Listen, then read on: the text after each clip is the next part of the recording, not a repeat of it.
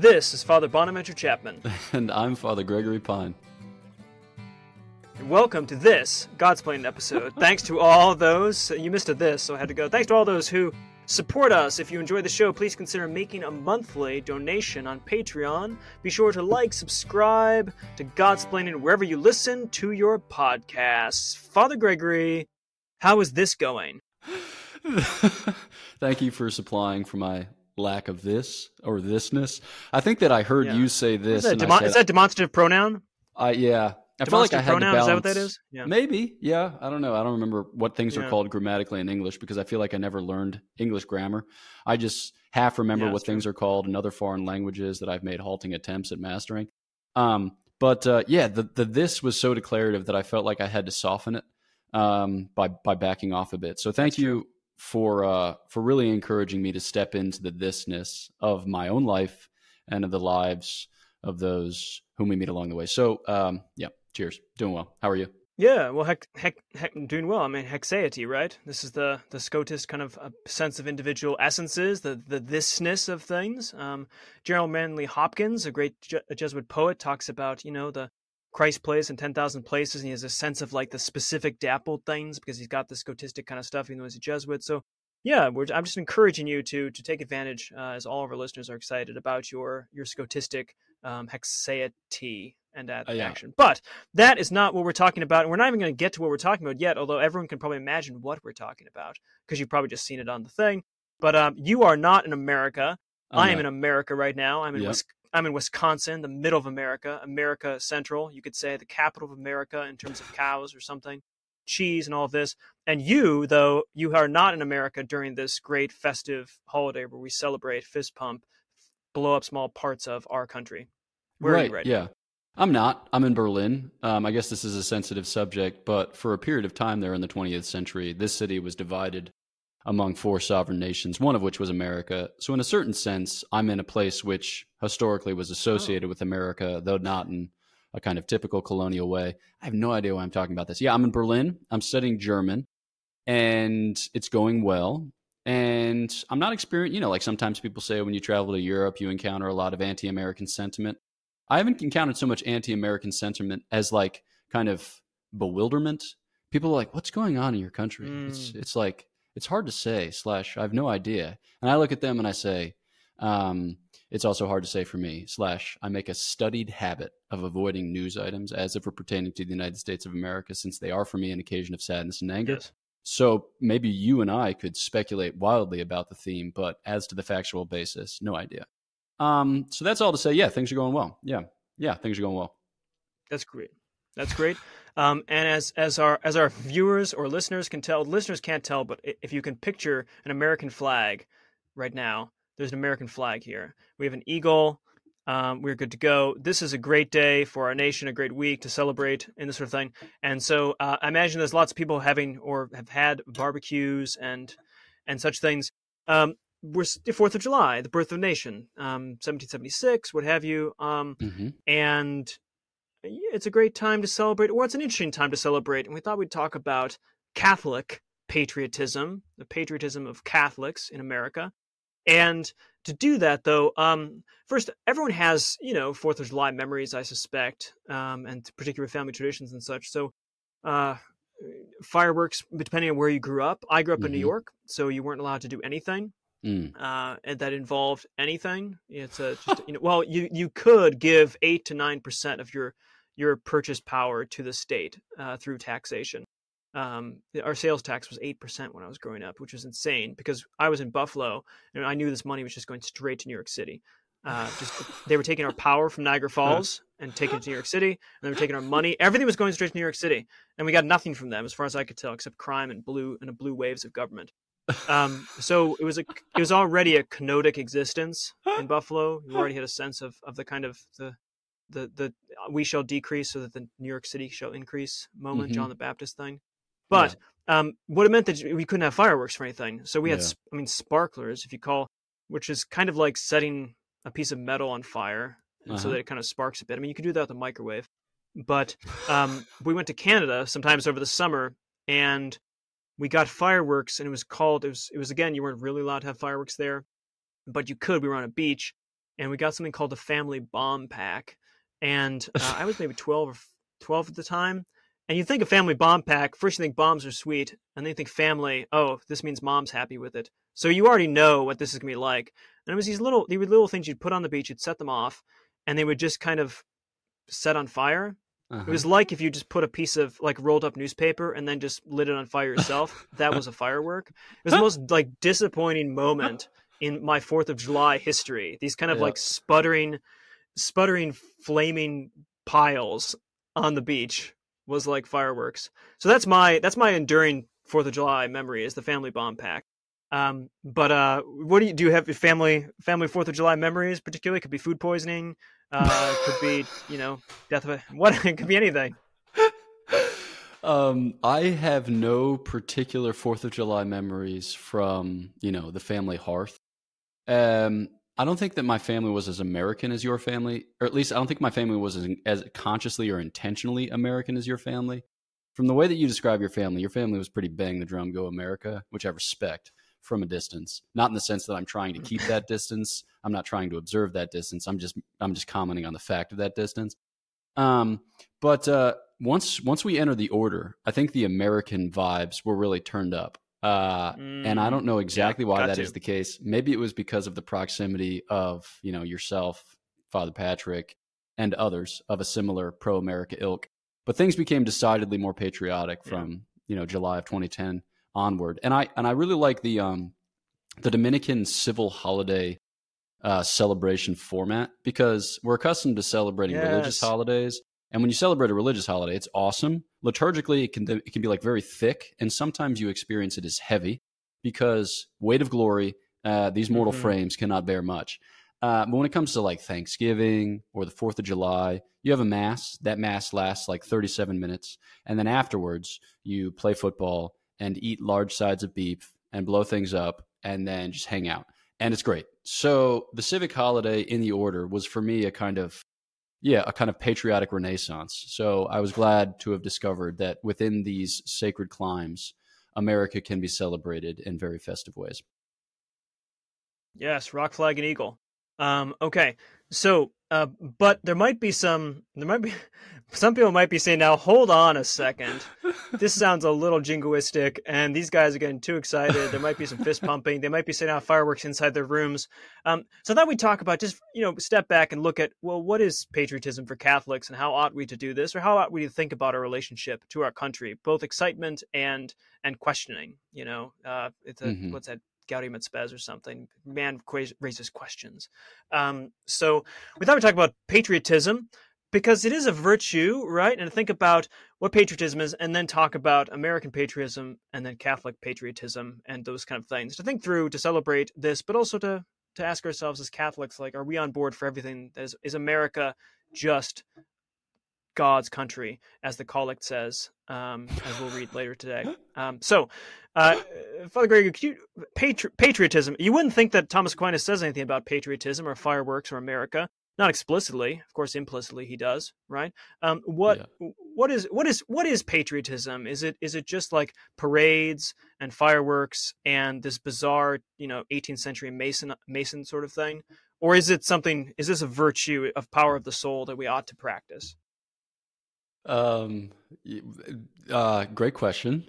For those, listeners / viewers, they were in no wise led to believe that the second option was the more likely of two options. I think they're like, he's definitely going to go for the 17th century Masonic answer. There's no doubt about it. But to disappoint you, I apologize.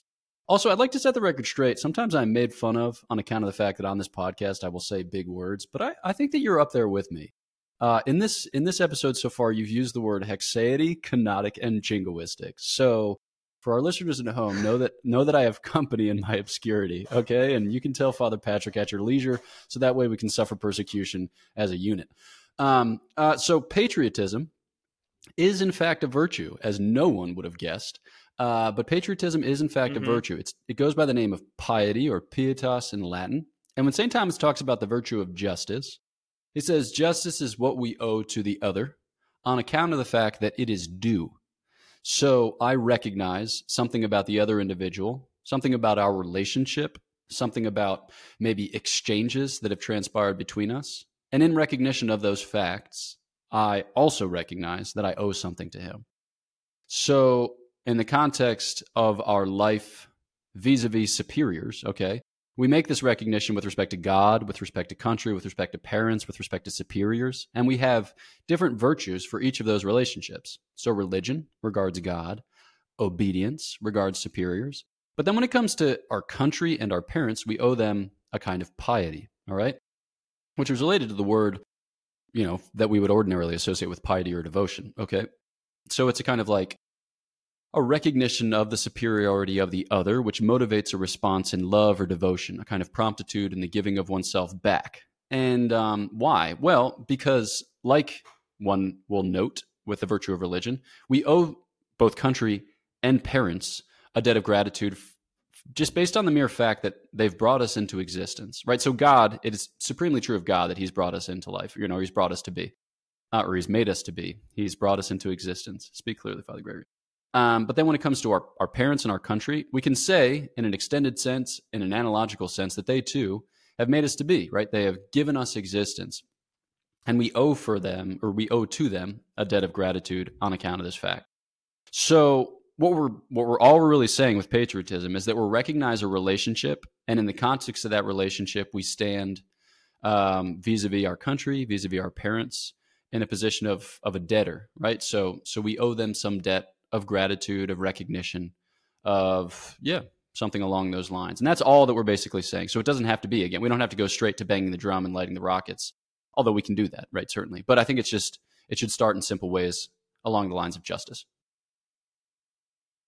I think that's such an important point about it's a natural thing. The virtues have often, many virtues, cardinal virtues especially, are natural things. So that for like worship for Thomas is a natural aspect that just every human should do and feel they need to do and ought to do, just in the way that you'd render justice to someone by not taking their stuff, you render justice to God by offering him what is due to him, just as we offer it. And patriotism is this the piety aspect of rendering what is due to the country. And I think it's easy to think of our parents gave us so much, and therefore we give piety to our parents. God has given us being. We render piety to him. But then there's this middle one. I think that's because we are social animals. We're zoon politikon, as Aristotle says. And we're political animals. And not in the sense of backstabbing and all this kind of thing. But that we live more than just in our families. We live in a community. And that teaches us how to speak a language, particularly, how to address ourselves to others, in a sense, coats us, or brings out the perfections of us as we are. So we are, I'm a Chapman, I'm an American, and I'm a Catholic, right? These kind of identities that bring out more of me in particular ways. And that patriotism is this appreciation of those things that make you who you are, right? And it's a very good thing, because we are, now I suppose this is interesting. I mean, this debt needs to be rendered, but some people live in countries that are not, imagine if you're in Germany, for instance, so patriotism in 1943 or something would be difficult. But even in those circumstances, there is a debt in a way, right? You still have to give debt where debt's due in some ways. So what would be, when we think about imperfect nations, what is still involved in patriotism there, do you think? Yeah, I think the analogy with parents is helpful in these circumstances because people's parents are on a kind of spectrum from the holy, like Saint Therese parents seem to be very holy. I mean, they're saints, so they were very holy, to like the moral ingrates among us. Yeah. So regardless of how good your parents are, you still owe them a debt of gratitude on account of the fact that were they not to have come together in conjugal union, you wouldn't be. And you might think that your existence isn't ideal. You might wish that your existence were otherwise. But still, you can't make those wishes. You can't formulate those desires except that you are. So you being is the very ground floor of all further human activity. So we need to recognize that. And we don't have to feel warm and fuzzy about it, but we just need to acknowledge it because it is the case.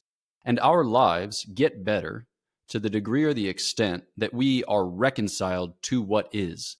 So if we get in the habit of denying reality or turning our back on the fact of the matter, then we're going to live in a kind of tense, stressful, ugly rebellion against the state of affairs. But even if the state of affairs isn't ideal, we need to recognize that because, again, only the truth bears grace. So if we're going to live within this world in a way that's fruitful and constructive, if we're going to play well or play nobly the hand that we've been dealt, then we need to know like what cards are at stake, who's seated around the table, and how we relate to them. So I think when we talk about patriotism, we're making a similar recognition. So again, countries are on a spectrum from, the very saintly to the morally ingrate. And that's lamentable in certain instances. And I think that people who come from countries which have not distinguished themselves for their virtue are embarrassed by that fact. And it makes it difficult for them to engage on the world stage without overcorrecting and making a kind of, muddle of all of it.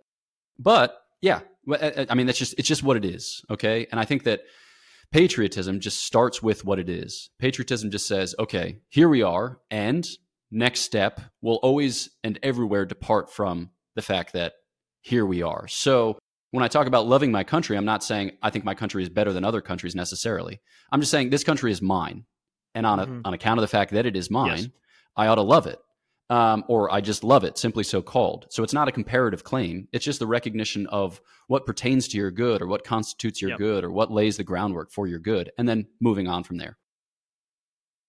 Yeah, that's right. Well, that's right. We're inclined to be American exceptionalists, I suppose, as you might be like family exceptionalists. So Pine exceptionalists versus Chapman exceptionalists. But and each country, as we go out, we've been around different countries, and there are aspects of different countries that you live in that you might say, they actually do this better, sort of thing. So I remember over in England, they have a pub culture over there. So it's a place, it's a public space that you can go and people can talk, because British people in general don't talk to other people. But this is a space where anyone could just come and talk to you. And it was like a laid back kind of thing. And we don't have, it's not a coffee house. It's not a bar. It was an institutional space and a way of social communication that the Brits do well. And just Americans, we just don't have this part. So there are certain countries and that's a trivial example, but it's one I think is attentive to knowing the boundaries of when strangers are strangers, but also having a space where the community can come around and your neighbors can talk to you as they do there. And it was weird as an American initially when a British person would overhear a conversation, just wander over to your table and just start saying, "Oh, I heard you were talking about Christians and martyrdom and such." I was thinking about, and I thought, well, what's going on here? But it was a space, and I think that was a beautiful aspect to the British culture, you could say. There were other things like less clear that were exciting, like for instance, food is flavorless. So that's fine. In each countries, but in America, there of course we'll get to the negatives, you could say, in a way. But it's Fourth of July weekend, time, space, octave, and it's good to think about what's distinctive, what are we thankful for, what are the good things about America. And I think of two, so this is American patriotism before we get to Catholic patriotism. One, I know it's cliche, but freedom is good. Freedom is good. I know we talk about obedience and we talk about being against modern autonomy and all the kind of liberalism and the way that it's maybe the individual subject has his own total freedom from anything, his freedom of indifference, and we're untethered from all objective reality and hierarchies. All fine, totally agree, more or less, as much as a Kantian can. But at the end of the day, we are a nation that has been particularly gifted with giving freedom to individuals to develop and flourish or destroy themselves, as they do in most of our modern. We have the conditions of the possibility to grow in true virtue in a way that maybe other countries and other places and other historical time periods haven't. That freedom is, and it's a burden, it's a task, and it's something we're proud about, and something we have to fight for, without getting political. But the political condition of freedom in our country is one thing that I take very seriously and remind myself that it is a word that matters, and I'm thankful for that. And also, America is mostly a sort of middle America we're not a class, we have class kind of feeling, but not in the way that other countries do in my experience.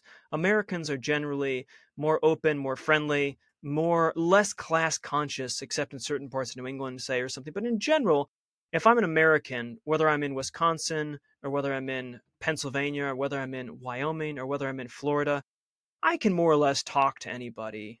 We might have different accents, but we're all kind of friendly with each other. There's a sort of American openness that might be offensive to some Europeans. Might feel like you're too personal immediately, but I like that. That it's a country that we feel like we're on the same page in some way, and that in egalitarianism in a way, even though we have necessary structures and hierarchies. There's some kind of feel to us being all just America. We're all the same politically, in this way, even though we may not have all the same rights or exercises that.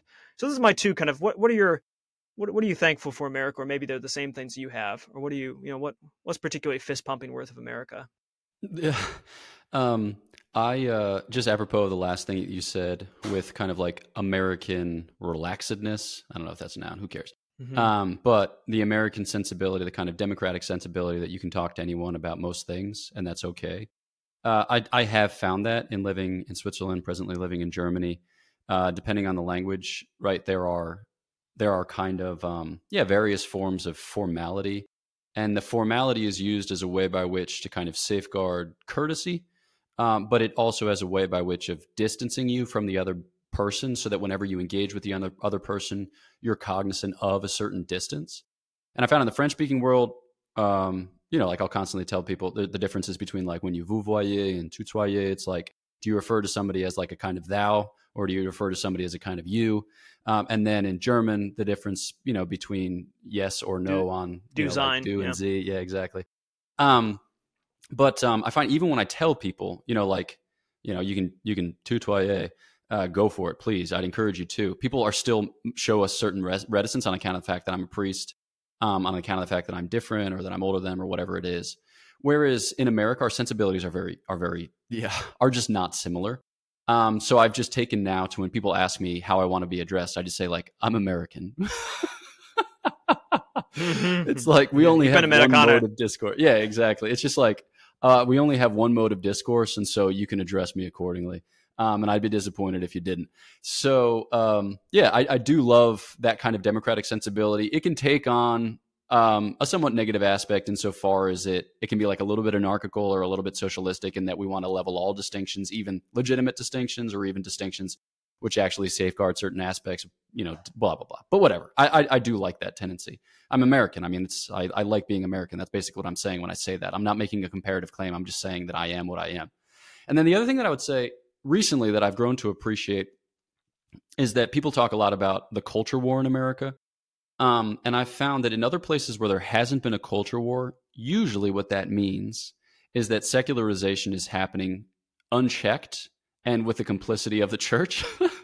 So like usually like the process of secularization takes place more violently, more quickly, more astonishingly, whether that's Quebec or the Netherlands or Colombia or, Switzerland.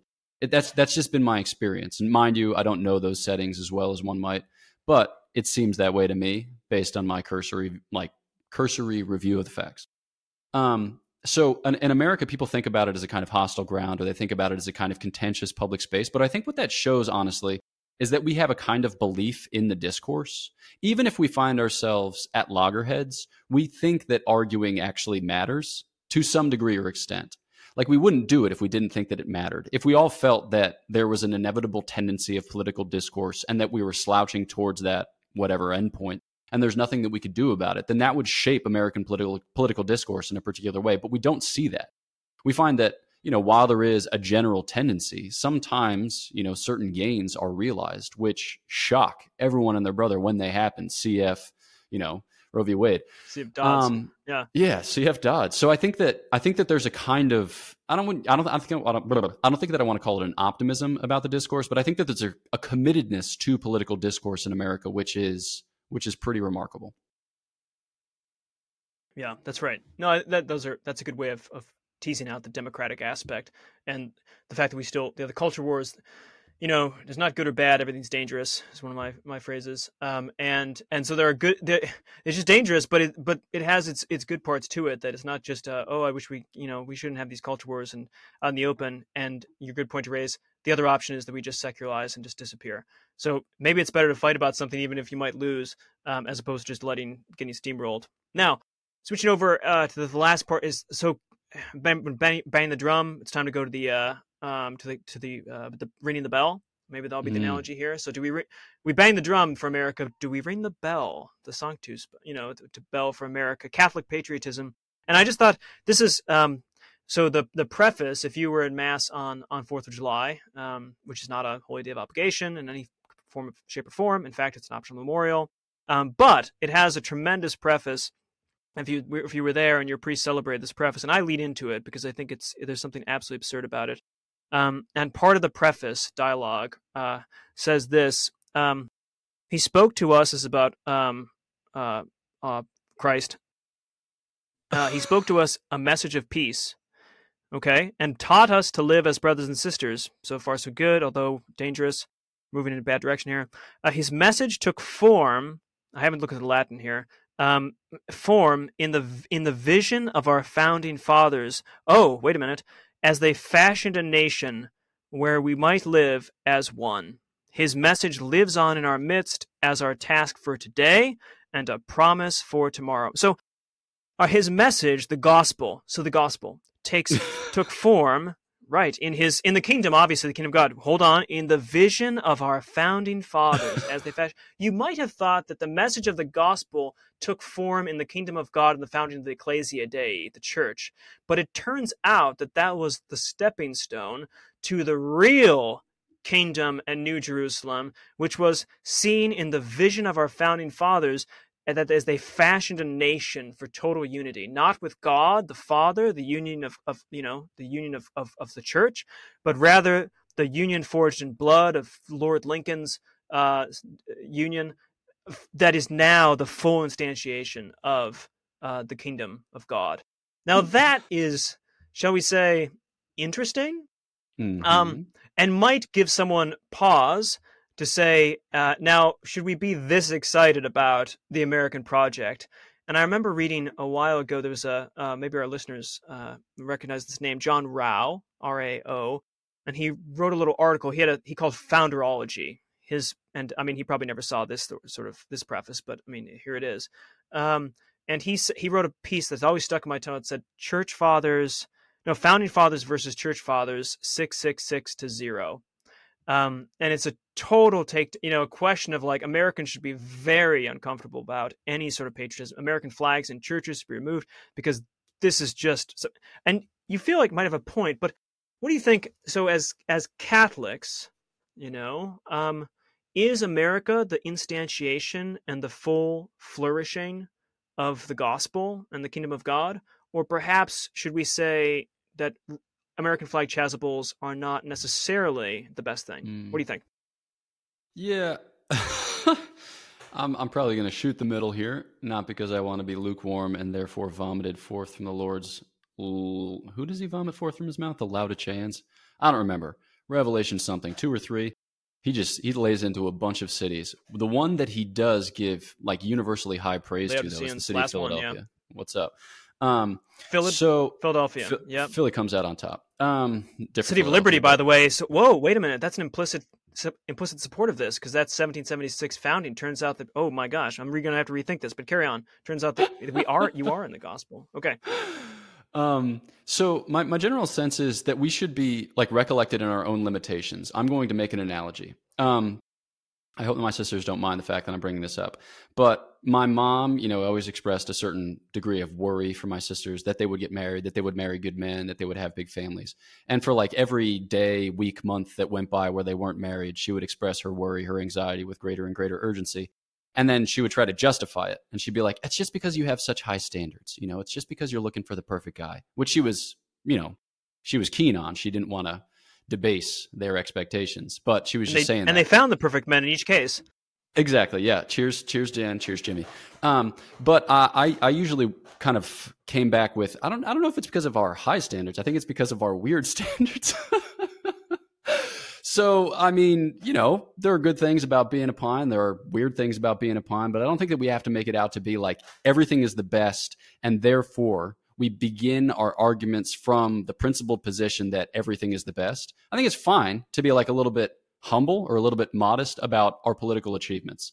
Like democracy seems pretty good. Is it the ideal political dispensation? Mm-hmm. I don't know. Plato didn't think so. Aristotle didn't think so. St. Thomas Aquinas didn't think so. Lots of other people in the Western tradition up until like yesterday didn't really think so.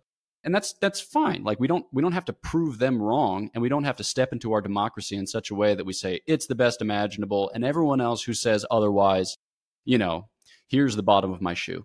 I just don't think that we need to say that. I think that we can admit, here we are in the 21st century. We're weak and we're wounded. We're making a go at it. I think that our effort is valiant. I think that there are parts of American political discourse which aren't ideal. But, we've been around since 1776. I think the only current political dispensation of note which has been around longer is, Great Britain? So insofar as enduring worth is a sign of a good constitution, I think that we've done okay, right?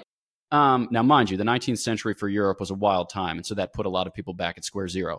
But, okay, we've done something, and like you said, we've provided a framework in which people can enjoy a modicum of liberty, that they can attain to a certain common good. But I think that common good is situated within a hierarchy of common goods, right? Like the common good of the family is situated within the common good of the polity, and the common good of the polity is situated within the polity, like within higher common goods, one of which is the common good of the church.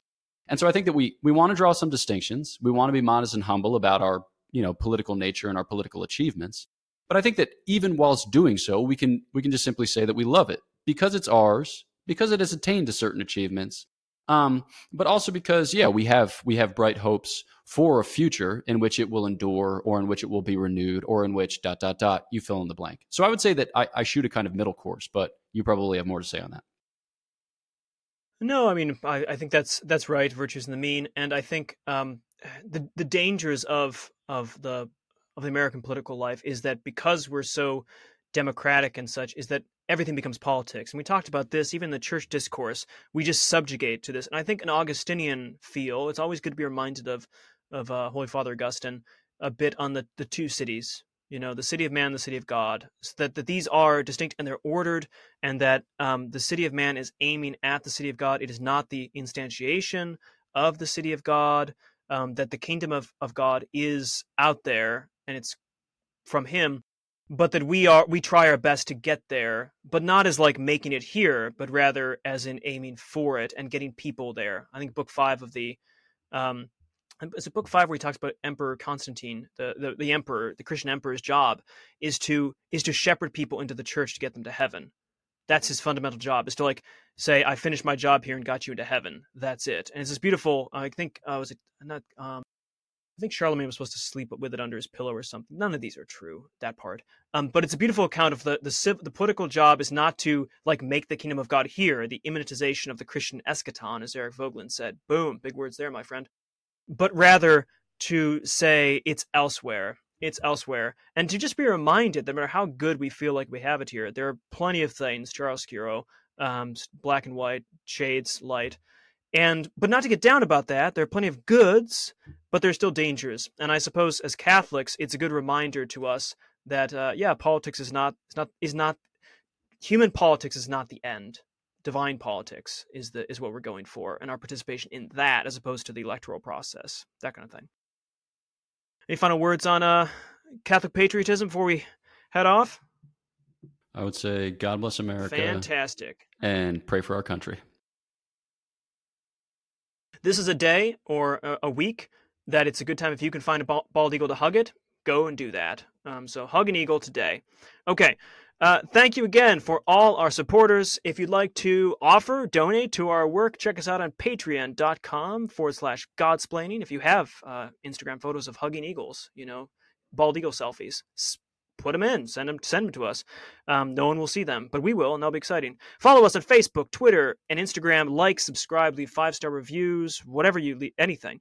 Visit godsplaining.org to shop our merchandise and get dates and information for upcoming Godsplaining events.